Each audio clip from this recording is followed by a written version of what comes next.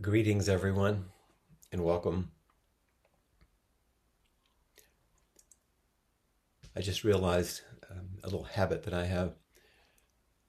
I think I'm so sort of hungry for connection that when it's time for me to begin to speak, I'm the only face on the little screen. And as much as I feel ambivalence about looking at myself, I start to look at that little square. So I have someone to speak to. So I was just noticing that automatic habit that comes with being this sort of human longing for connection. I hope that as you've been sitting in preparation, you've been practicing the sense of being with, which we practiced last time, which you can continue now as we sit.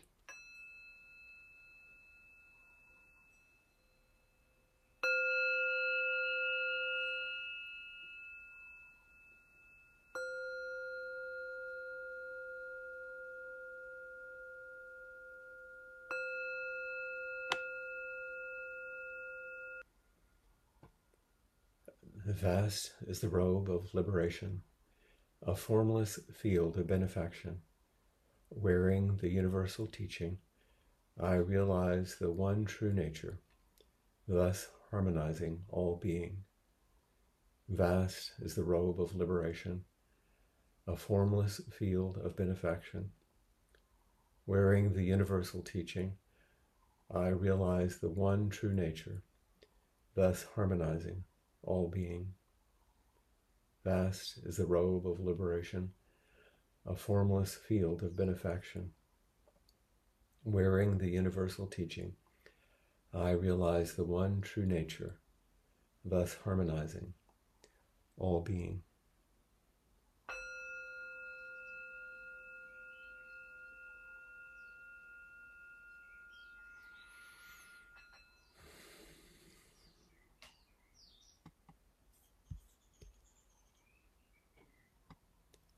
I was thinking as we were chanting together how that last bit of the phrase, harmonizing all being,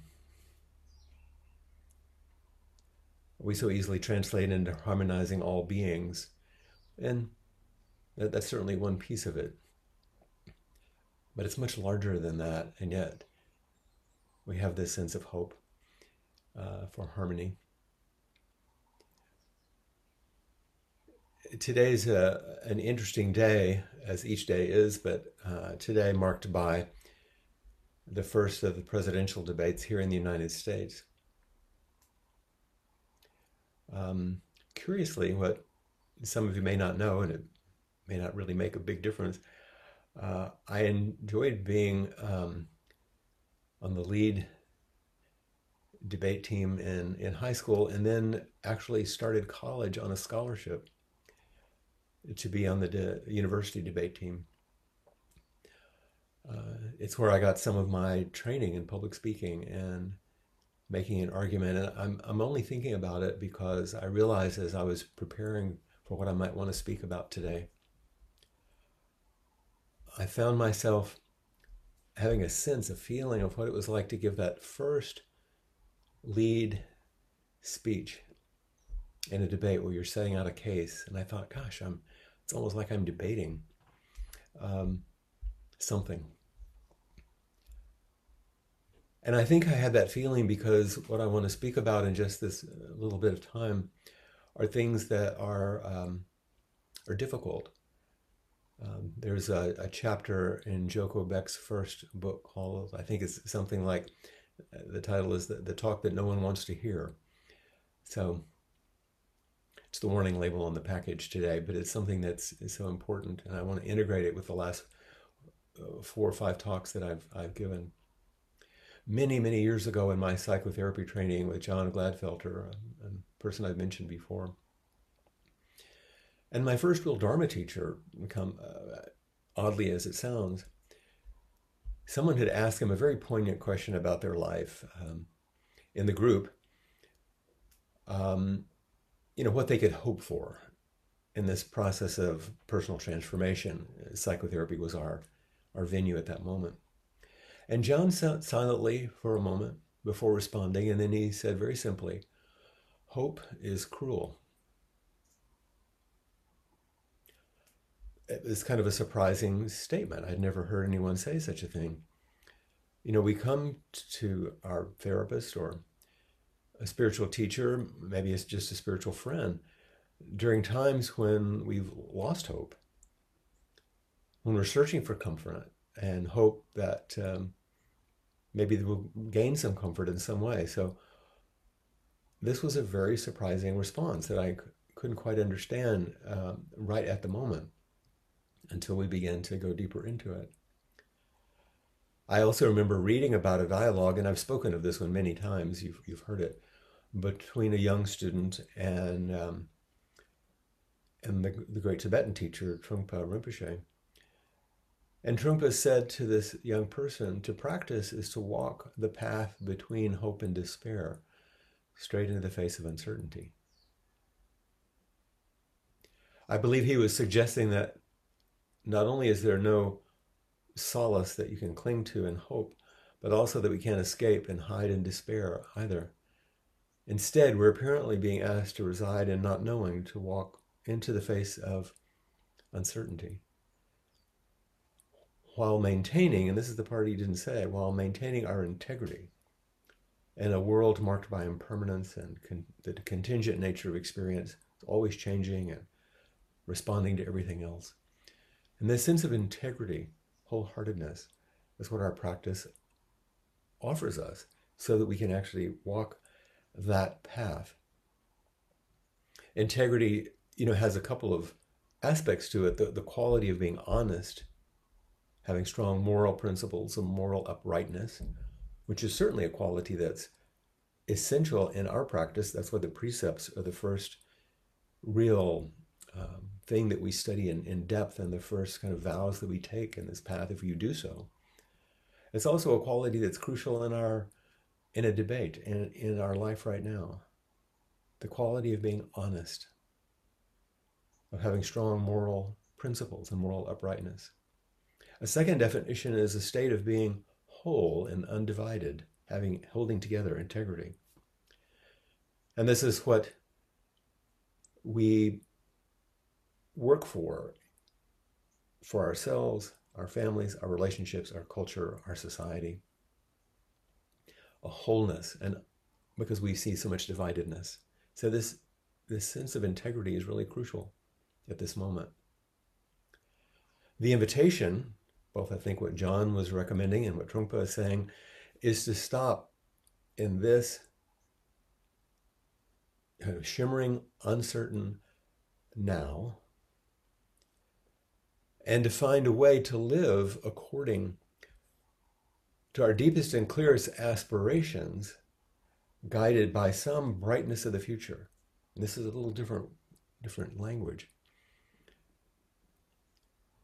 And to do so honestly, based on a ground of ethical framework and morality, whole and undivided. And this is an act of imagination without clinging. And listen carefully, including a deep, profound acceptance of the parts of us that will cling, so that we don't also then cling to non-clinging.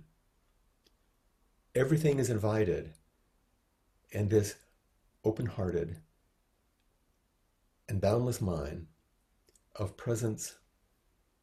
And in that, there's some possibility for brightness of the future based on our deepest aspirations. Now, these teachings of kind of no hope, which isn't exactly what I'm saying, not being attached to hope, and not falling into despair, but walking into the face of uncertainty. This is the kind of teachings that generally don't bring people to the Zendo. These are the kind of things that give Zen a bad name and a reputation of being too hard or too cold. But these teachings are essential if we're going to see the truth of our predicament and wake up to what Joko Beck called the self-centered dream, that piece that we chant at the end of our inquiry. In fact, in Everyday Zen, the book I referred to earlier, Joko writes, these are her words, intelligent practice always deals with just one thing: the fear at the base of human existence. The fear that we're not who and what we think we are. And by association, nothing else is what we think it is. And I would add, or hope it will be, or fear that it will become. Our hopes and fears, our attachments and aversions, our hopes and fears, as well as our confusions and our unwillingness to face life as it is, those are our delusions, are the way that humans create more suffering in the stream of existence, the stream of the present. She was making a really strong statement that intelligent practice always deals with this one thing, with fear. And if there's anything that's pervasive in our world right now, it's fear. Right now, on this day, at this moment, in the face of everything. And no matter who you are, what your political persuasion, what your gender, ethnicity, you can think of all the variabilities of the great multiplicity of who we are. Everyone is afraid. And it's how one deals with that fear that makes the difference. So the question becomes, how are we going to navigate this transformation from living in fear, resisting reality, to dropping the barriers to clear seeing in order to live with more freedom and ease in the midst of it all. Not solving all the problems, but living with some freedom and integrity in the midst of it all. This is the fundamental question of practice. And these kind of strong and surprising statements by these three teachers, with Ajahn and Trungpa and Joko, all point to a common key. In order to unlock the gate to freedom from unnecessary suffering, one of the things we have to do is face our addiction to hope. We must loosen our grip on the demand or the clinging for safety and ease. And loosening that grip is only possible within the loving, supportive environment of Sangha, of family, of care, of love. Because the loving container is the context for moving within this constant uncertainty. And the poem of the third ancestor, which so many of you are familiar with, that first line that we use in our translation is, "The great way is not difficult for those who are unattached to their preferences." To unattach to the inevitable preferences they will have. Doesn't say that part. Unattached to their preferences. So, if you reflect, if you've been here for the last maybe 4 or 5 weeks, I talked about truth in terms of the truth of the matter. Not some idealized or hoped for or solid, grounded truth, but what's the actual, not fantasied, truth of the matter. There isn't some solid ground which finishes things as a final point. There's an ongoing flux and flow of the truth of the matter. If we can come into relationship with that, then we ask ourselves, so like, what's the point? That was the next talk I gave. And I spoke about the point is to live. We've been given this life. The point of living is to live, and in the service of others and with others. Even though, the next week I spoke about, even though the whole world is burning, everything is changing, but everything is also evolving. It's falling apart, coming back together, transforming all the time. That's all there is. And last week, in the midst of all of that, speaking about the essential quality of being with. being accompanying ourselves and each other and all beings and all things. Because this is, like that last line of our 4 practice principles, this is compassion's way, to be with each moment, each thing.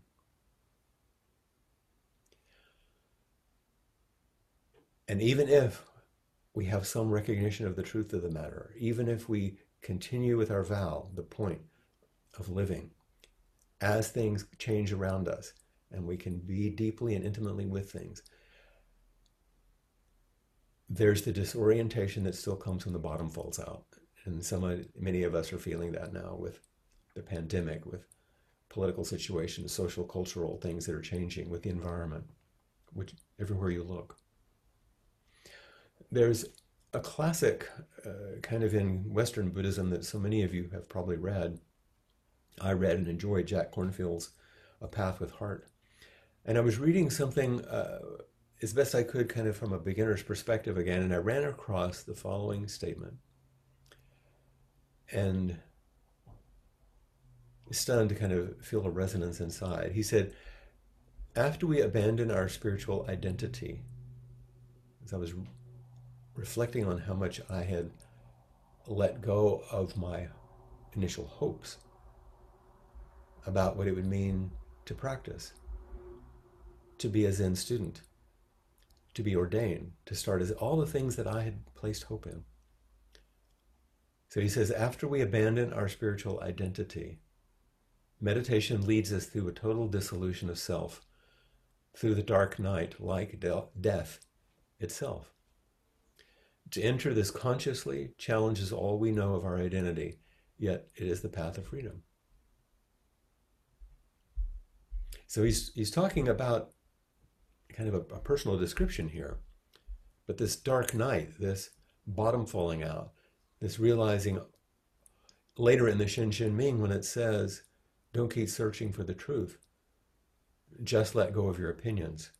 And one of our strongest, most firmly held opinions is about how we'll be saved by our spiritual life. And the losses so many of us have faced and are facing right now is so much broader and deeper than, excuse me, everyday disappointment. I don't know how we could have been prepared for so much doubt, such a dark night. And this place we find ourselves in is not exactly depression, although we might feel depressed, because it's not simply psychological or just some triggering of our conditioning. It's not that our conditioning isn't triggered, it certainly is, or that our psychological content doesn't get stirred up, because it does. But the great doubt and this dark night, usually spoken of as the dark night of the soul, isn't fundamentally or solely psychological. This shift isn't about just being frustrated or disappointed, that things aren't going our way. This is a deeper core resistance to facing and meeting life as it is. It simply can't be this way. At least I keep saying to myself over and over in the face of what we're hearing and seeing day after day. I heard a definition not too long ago, and some of you have probably seen this from the teacher Shinzen Young. He made a little formula. Suffering equals pain times resistance. Without resistance, it's just pain. And then the next thing, and the next thing. Life unfolding as it will. Suffering is pain multiplied by the resistance. And traditionally, one of the important functions of a teacher or a leader in some way in these kind of matters is to help students as they stumble and fall, as they face the fears that arise, allowing the letting go of false hopes, and fending off the slide into despair. However, I also think that this is too big of a job for the teacher alone. I saw a cartoon that was sent to me recently by one of you, which I loved. It was one of those one cell cartoons like you might see in the New Yorker or something. And it showed a classical psychoanalyst, therapist office. And the therapist chair was abandoned. The therapist's notes and pen were lying on the floor. And the therapist had joined the patient on the couch. And all the caption at the top just said, 2020. And this is what it feels like from a teaching point of view right now with me. I'm in it with you. And without a good bit of love and support, we simply can't tolerate the undoing, the grief, the fear, the uncertainty. And so you have to know that you're being held, not coddled and protected. This is the only way we can keep going. And when the time is appropriate, we come to know that there's actually no place to hide, no place to go, no turning back.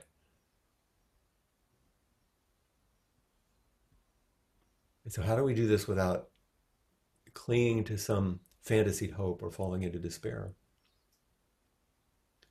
Now I'm going to read another short quote from Jack Kornfield from the same piece, and then I'm going to change the words a little bit, and this is our turn.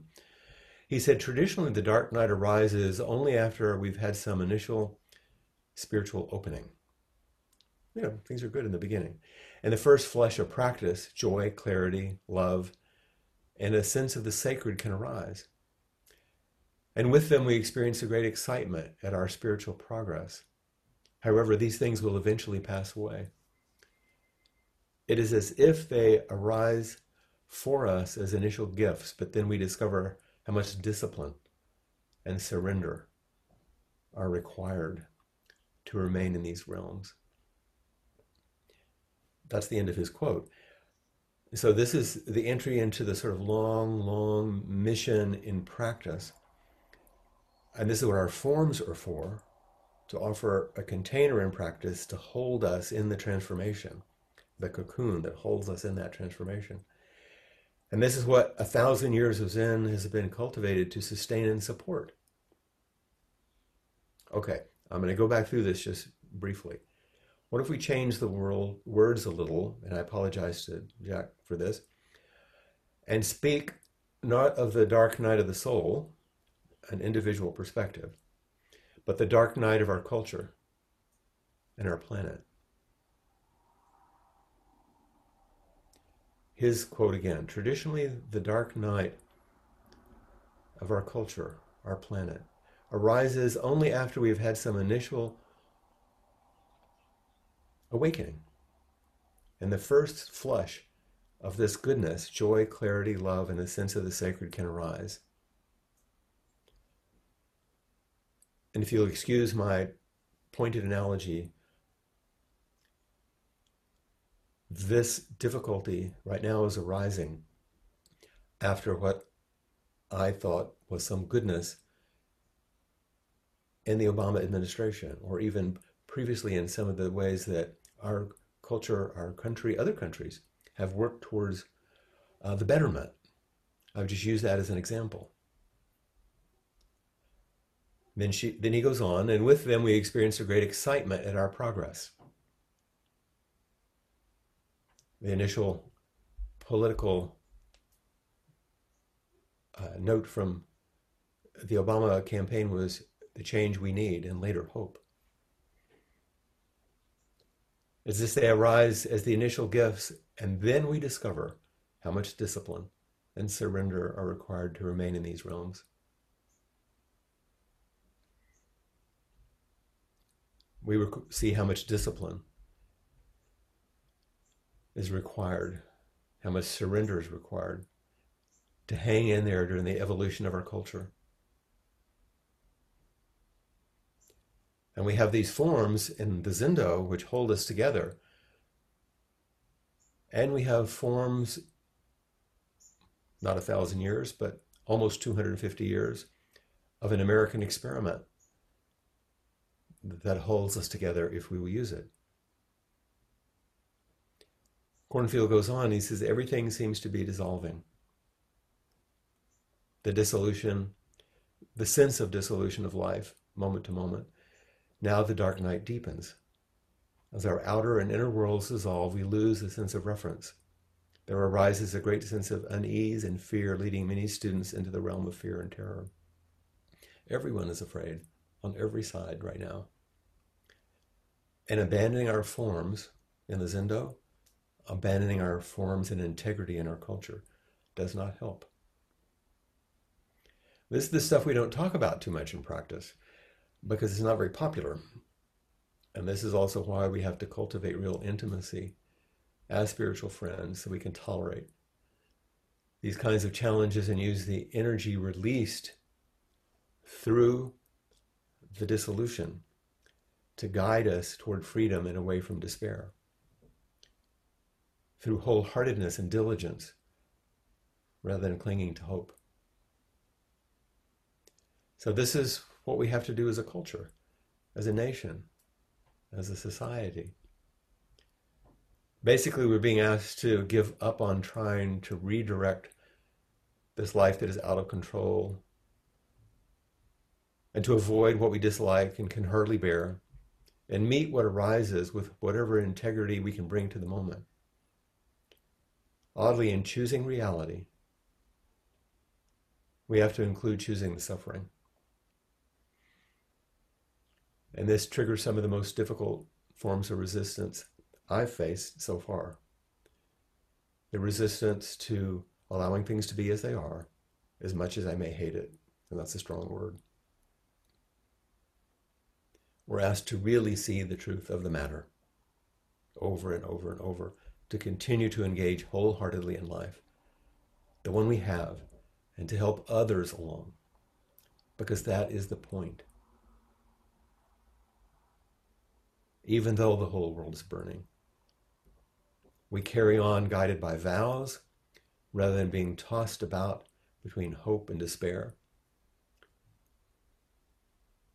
In fact, our vows are the guardrails that we inevitably must use for the despair and hope that arise. And as best we can, we practice being with each other, with the moment, with what is needed, with our grief, with our gratitude, with our joy. This is intimacy, which is another word for awakening, deep intimacy and integrity. And when it seems like we can't count on anything that previously gave us hope, all we're left with is the present. Just this. No fancy edges. And this is the place where we meet some gateway to freedom. But we don't get some new improved identity as a replacement.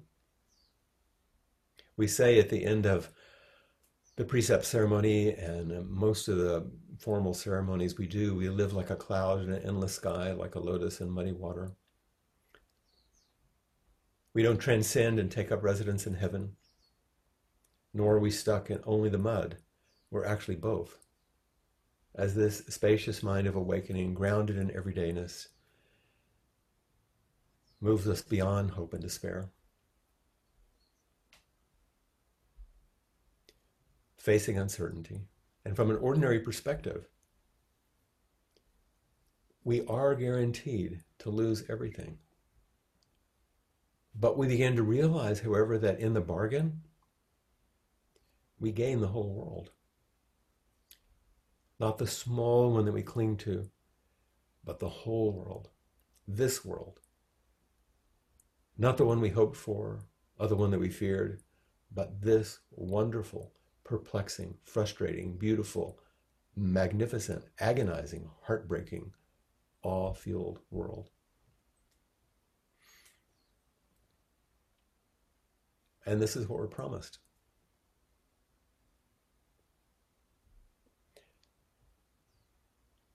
And if that struggle calls you forward to raise your hand, please do, so we can speak about these things and engage the very pieces that I've spoke about over the last few weeks. Hello, Clayton. There. Flint, I've been thinking a lot about this, the way hope can be cruel, and yet this concept of being positive and optimistic sometimes is really essential. And I wonder, though, if I use optimism as a shield to protect me or to deny what's really going on. But I can't, my default is to rely on positivity. Yeah. And as someone who's trying to recover from an illness that's totally changed my life, and I still feel really weak, I have to think positively that I'm going to get better. And it helps me a lot. So I know I'm going from the macro to the personal, but Good. there's got to be a usefulness in, can you help me discern between hope is cruel, but also relying on positive kind Yeah. of thinking to help get through? Because it is health wise, I can see that negativity or giving in isn't good for me. And so I need to kind of discern between those things. So you think of that as a polarity.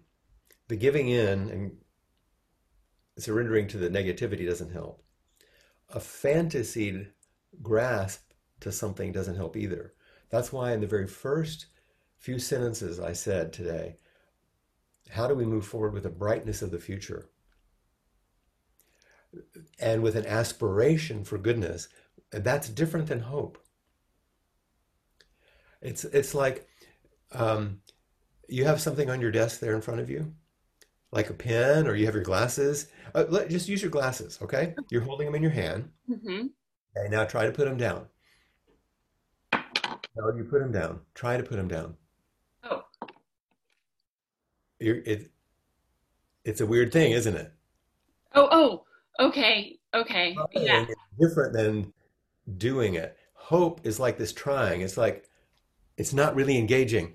But if you have some brightness of the future because of your imagination, and you have a practice and some aspiration without clinging to it as an outcome, I'll be crushed if I don't get it, right, totally fixed if it happens.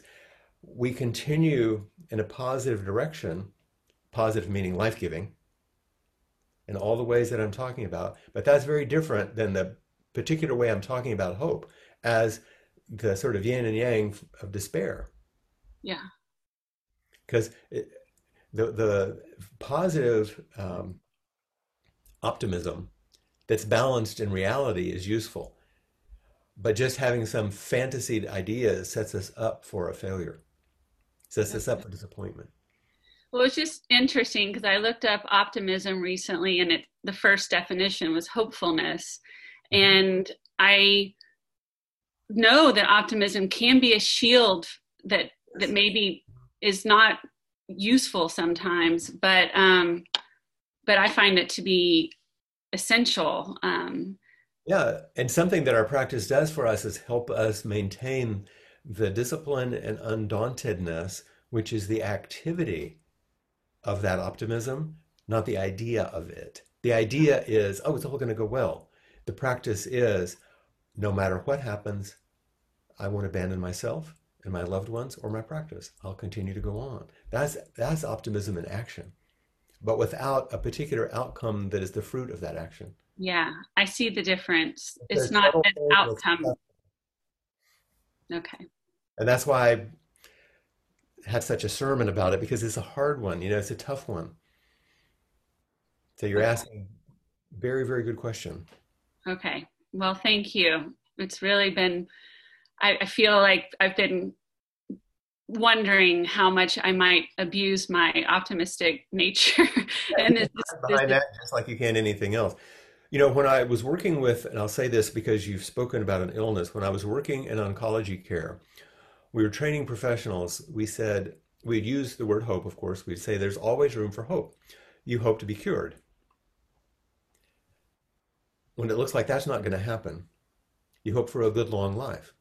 or remission. When you see that doesn't happen, you hope for a good quality of life. And when that doesn't happen, you look for a good quality of death. There's always something to hope for. But if you take away hope, that whole arc that I just named Mm-hmm. is the willingness to stay with things as they inevitably change, no matter what, and to stay alive and connected to your life and your vows and the brightness of your future without it being there's only one future which is good. I get well. Mm-hmm. Yeah, that's very useful because I do think that positive thinking and recovery can be very useful, but It is. It is. not if it's a weird outcome oriented thing. That's right. Mm-hmm. A lot of the research, and I know we're going on about this, but I think it's important. A lot of the research, because my specialties in behavioral medicine, says that visualization of positive outcomes make powerful differences in healing. Mm-hmm.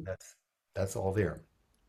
And all the research on patients who survive difficult illnesses against all odds are not the positive, I'll say even Pollyanna people. They're the patients that are really difficult and problematic because they ask questions and they don't think that they play by the rules, that they're not going to die no matter what people, they're tough.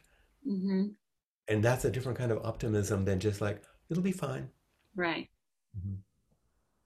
Well, thank you. Yeah. Mhm. Those questions had so many layers and so much. I wanted to make sure we could speak to a lot of it because it's really the crux of the matter.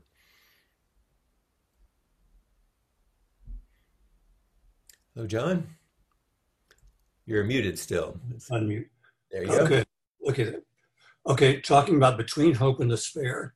I remember years ago I was in a situation. It had to do with a relationship, either ending or not ending, or what I was going to have to do after that relationship ended. Anyway, I was in a situation where I could despair, I could hope, and so on. And when you talked about being not going to either of those extremes, what the image that came to me was like a heavy iron ball that was being suspended between the two. And it took a tremendous amount of energy to keep that ball in the air rather than sliding off into despair or hope. That's right. And so it took a lot of that in that, excuse me, in that image. My image was taking a whole lot of energy to stay in between those two. Now, is that inevitable that it's going to take a lot of energy, or something, the practice you're talking about? Discipline and surrender. It does take energy, you're right, to continue practicing because that's what it takes. That's also why we can't do it alone. It's too weighty to handle alone. That's why we have Sangha, friends, people we can go to. It's why you would raise your hand today. You want to connect, you want to reach out, you don't want to hold it alone. It's why people come and sign on to the call today so they can share because it is tough to hang. It's easier just to go to despair and complain and how terrible it is and play ain't it awful. It's easier to go to hope. Everything's going to be fine. I'll turn it over. It'll be just perfect. I don't have. No, we actually have to do our work, and it is tougher. And if you are faced with doing what's easy or what's hard, do what's hard with others because you'll have a different benefit. And sometimes we're blessed with certain things that help us, and sometimes we're not. There's a story I've told, some of you have heard, where we were, Peg and I, one time during our days of training at the Austin Zen Center, we were at the Founders Hall early in the morning, the Kaisando, offering incense while people were sitting before we went down to open the Zendo for everyone. And during that time, she asked a very poignant and kind question. It was a complimentary one. She said, "How did you get to be the way you are?" I think she was speaking of some quality that she thought was good. It was just the two of us in the dark morning. And I said, I think I've been blessed because I've been loved by so many people. In other words, I had pretty good attachment stuff early on. And then she said something very wise. She accepted that and she said, that only gets you halfway. Mm. We do what we can, but what does it take in terms of the energy that you're speaking of, the practice that I'm speaking of, the connection with others to keep us going? We use whatever resources we have, That's not enough. We can't just cling to others either. That's not enough. They come together. And that's our practice. So It thank you. seems it seems to me that the amount of energy it takes seems overwhelming. It can, but being overwhelmed by it doesn't change anything. You still have to face it or collapse. So your decision is, what are you going to do with what feels overwhelming? Most of us feel overwhelmed these days. So what do you do? Do you do some wholesome practice with support for other people, or do you give up? Or do you just hope for the best? That's why this is the talk that people don't want to hear about what it takes. It takes a lot of discipline. It takes a lot of surrender. It takes a lot of willingness, and it takes a vow, because that's the container that can hold it. Yeah. So thank you, because you're just like Clayton. You're bringing up one of the essential points, and I'm glad we're speaking about it. Mm. Okay. Is it Leah? Oh, you're muted still. Hi. Hi, what a lovely name. Hi, Flint. Thank you. It's Where are you, Leah. where are you meeting us from? Austin, well, Cedar Park, Texas. All right, Yes. great. It's my first experience with Appamada. Yes, wonderful So, to see your face and hear your voice. yeah, thank you. That was an amazing, there was so much in what you said. One of the things that, everything feels hard right now. And one of the questions that's swirling in my mind is my desire to, I love doing hard things, but what's hard to practice, and I want to hear your practices and your perspective on this, is not having attachment to the outcomes when you're doing hard things. And my way of dealing with it, I have no Zen training, or I'm just starting to learn more, is being attached to the Beginner, that's where you need to start. So I tell myself, I'm learning something, or I'm getting data, or and I'm applying it to the next thing. And it's I guess my coping mechanism, so that so that it's not for naught. Sure. One of the things that I think we have to do in the beginning is respect all the coping strategies that we've developed through our life, and know that they've served us. They may be limited, they may not be the whole story, but they're part of the story, and that we need to respect them. And then the idea or the aspiration about not being attached to outcomes is kind of an ideal.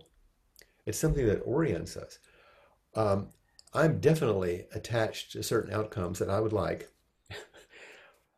in the way that this planet gets taken care of, in the way that different racial and cultural and social things are handled, and the way that politics, I definitely am attached to outcomes. What I have to do is not be attached to my attachment. I know it sounds very weird Zen, like hold it lightly, because I'm not going to get everything I want. Just by definition, it's not going to go every way I want it. And I have to be as free to work with this result as this result. If I say, I'll be happy and I'll be able to work and I'll be fine if I get this result over here, but I'm just going to be pissed off and despairing or mad or, if I get this result, that's going to make sure that I suffer. Because that gap, the larger that gap is, the more suffering. But if I say to myself, I definitely have preferences, I'm pretty attached to them in some ways, I don't want to get distracted by my attachment, because I'm going to have to keep going in the service of my best self and the people I love and the things I stand for and the vows that I want to follow. And if I get too distracted by my attachments, I can't stay in that middle way. I can't stay practicing. You're human. I'm human. We're going to have attachments. It's unreasonable to think we won't, but we can, surprisingly, move to a place where we're not distracted and thrown around by them. There's an old phrase that Dogen Zenji, who was the founder of our lineage in this particular form of Zen, said. And I don't know if you're familiar with the word bodhisattva, but it's a classical term of, one who's dedicated to the freedom of others. It's a generous term in practice. He said, ordinary people are those pulled by karma. Bodhisattvas are those led by vow. And so really what I'm talking about, if you got a tiger by the tail, are you slung around by your history and your coping strategies and your wants and your dislikes and everything? That's pretty much what media shows us. I get slung around by it all. Or are we led, not pulled, led by vow, even as we're buffeted? But like I said, it's like our vows, our practice are like guardrails. It keeps us moving forward in that direction that is wholesome. Not just happy, but wholesome. Not just happy, but joy-filled. The things that Clayton was talking about. Is this making some sense? Yeah. Good, good, good. So much. Great. Thank you. Absolutely. And thank you so much for your courage to raise your hand and come forward. This is what we need. And your question is wonderful. Thank you.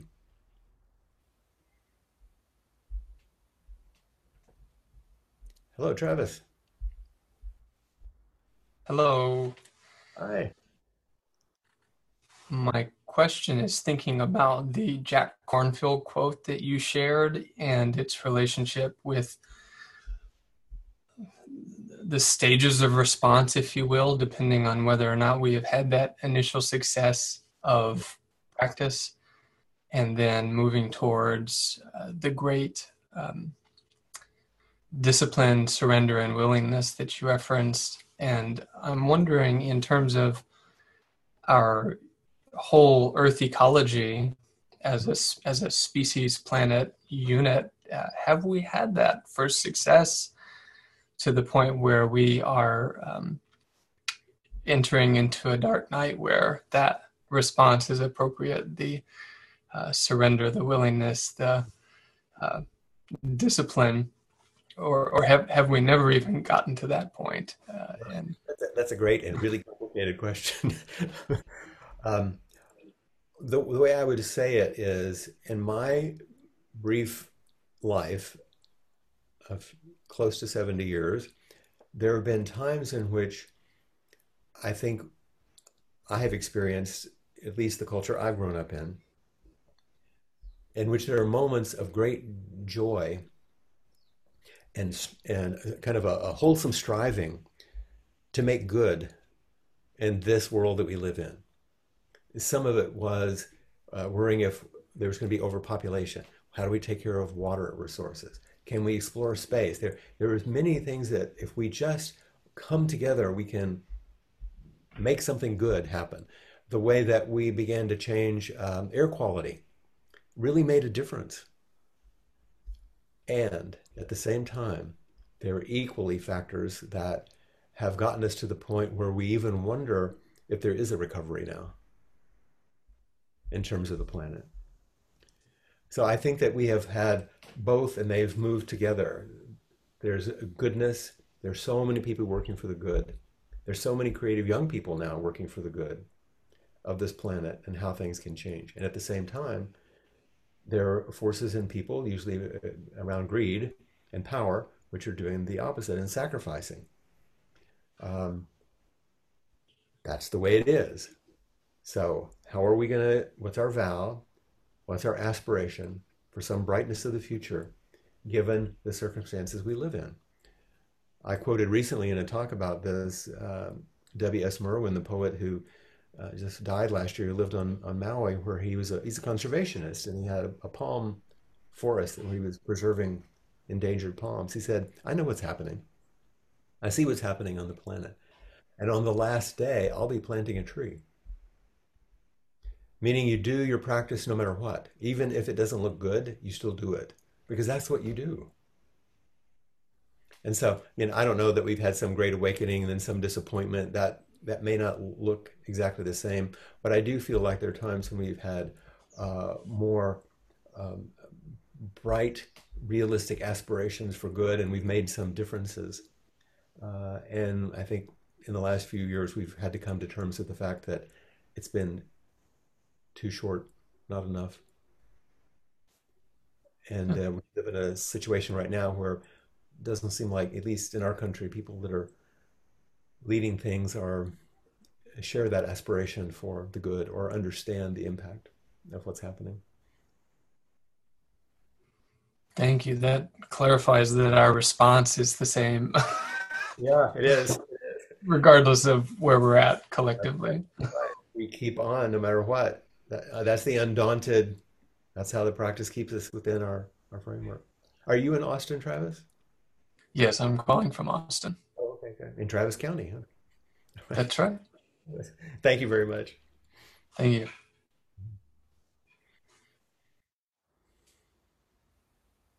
I love seeing fresh faces. That's good.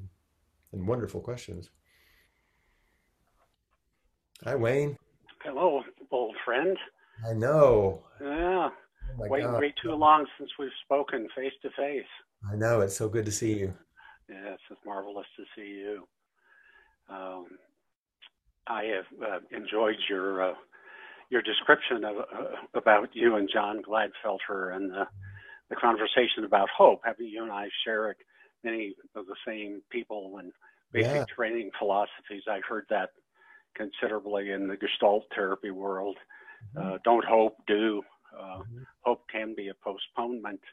But what I wanted to say is that I got to, as you were speaking, I got to thinking about Søren Kierkegaard, sort of the first existentialist, and who took the German idealists to task, as I recall, Hegel and Swedenborg, and because of he thought they rushed too quickly to hold out whatever your problem is, just hope. Mhm. And instead, he recommended a kind of a hard-headed, stance of deep personal responsibility. Right. And I think that has rubbed off on me a great deal. And in many respects, giving my early life struggles unattachment, it has served me well. But I think, as you know, I have come down with a debilitating illness that's, means I'm losing my mobility. And I'm happy to say that in my own practice, I really didn't despair very long about that. I found an opening to actually begin to do more of what I wanted to do anyway. Much more reading, much more time for introspection, personal growth, poetry, attempting my hand at writing. The question I have then is that I think that in the surrender of hope as at its worst, an abdication of personal responsibility, we're not really talking about then living life with that kind of hard-bitten existential edge that, Hopeless. hopeless, right? As somebody said so vulgarly, life's a shit sandwich and every day is another bite. Yeah. Is horrible. Right. That's the despair side. That's the flip. Yeah. That's isn't that? Right. And I loved your description. It's that facing of that middle way. Mhm. Yes, it's a wholeheartedness, which I've seen and you and I have talked about. One last thing, Kierkegaard also talked about your spirituality, since this is another stream that we both swim in so deeply. Yes. What you do with your eroticism. And he wasn't Yes. talking about sexuality, it was that life force, that Right. energy. Right. And Right. that's really what we're talking about here. Yes. How do you maintain, even if you can't walk, Yes. how do you channel your energy that you have? Yes. And so that Yeah. it becomes life-giving and then fits all the other things that we're talking about in terms of a wholesome practice. Yes. Yes. Yeah. Yeah. So thank you for bringing this forward. I know we're kind of close to the end of our time. Yeah, I think we are. I'm glad that you came in. I was just thinking about how sad it is to think of you not being able to get around like you used to, and then thinking about us together on that big BMW bike going through the mountains, and how free and mobile we seemed to be as young men at that time. So Yeah, those were wonderful times. take Our care. hike, Long's Peak. Yeah, good to see you. Yeah.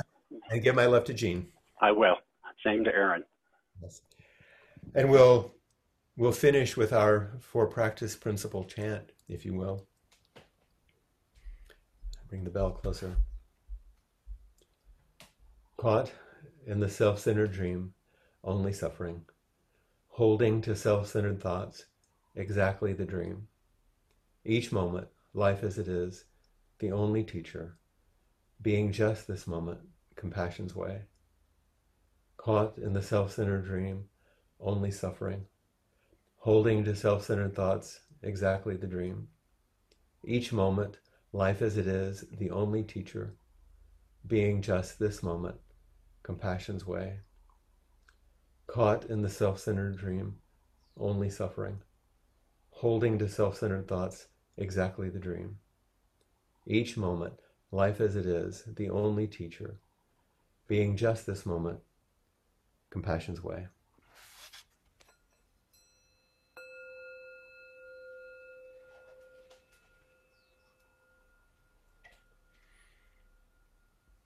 Thank you so much for being here. And hopefully some of you might hang around to speak with each other on the porch afterwards. Jessica?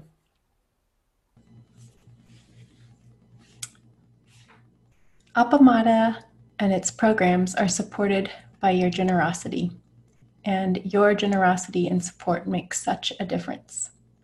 You can find a link for contributions on the website at appamada.org. Thank you.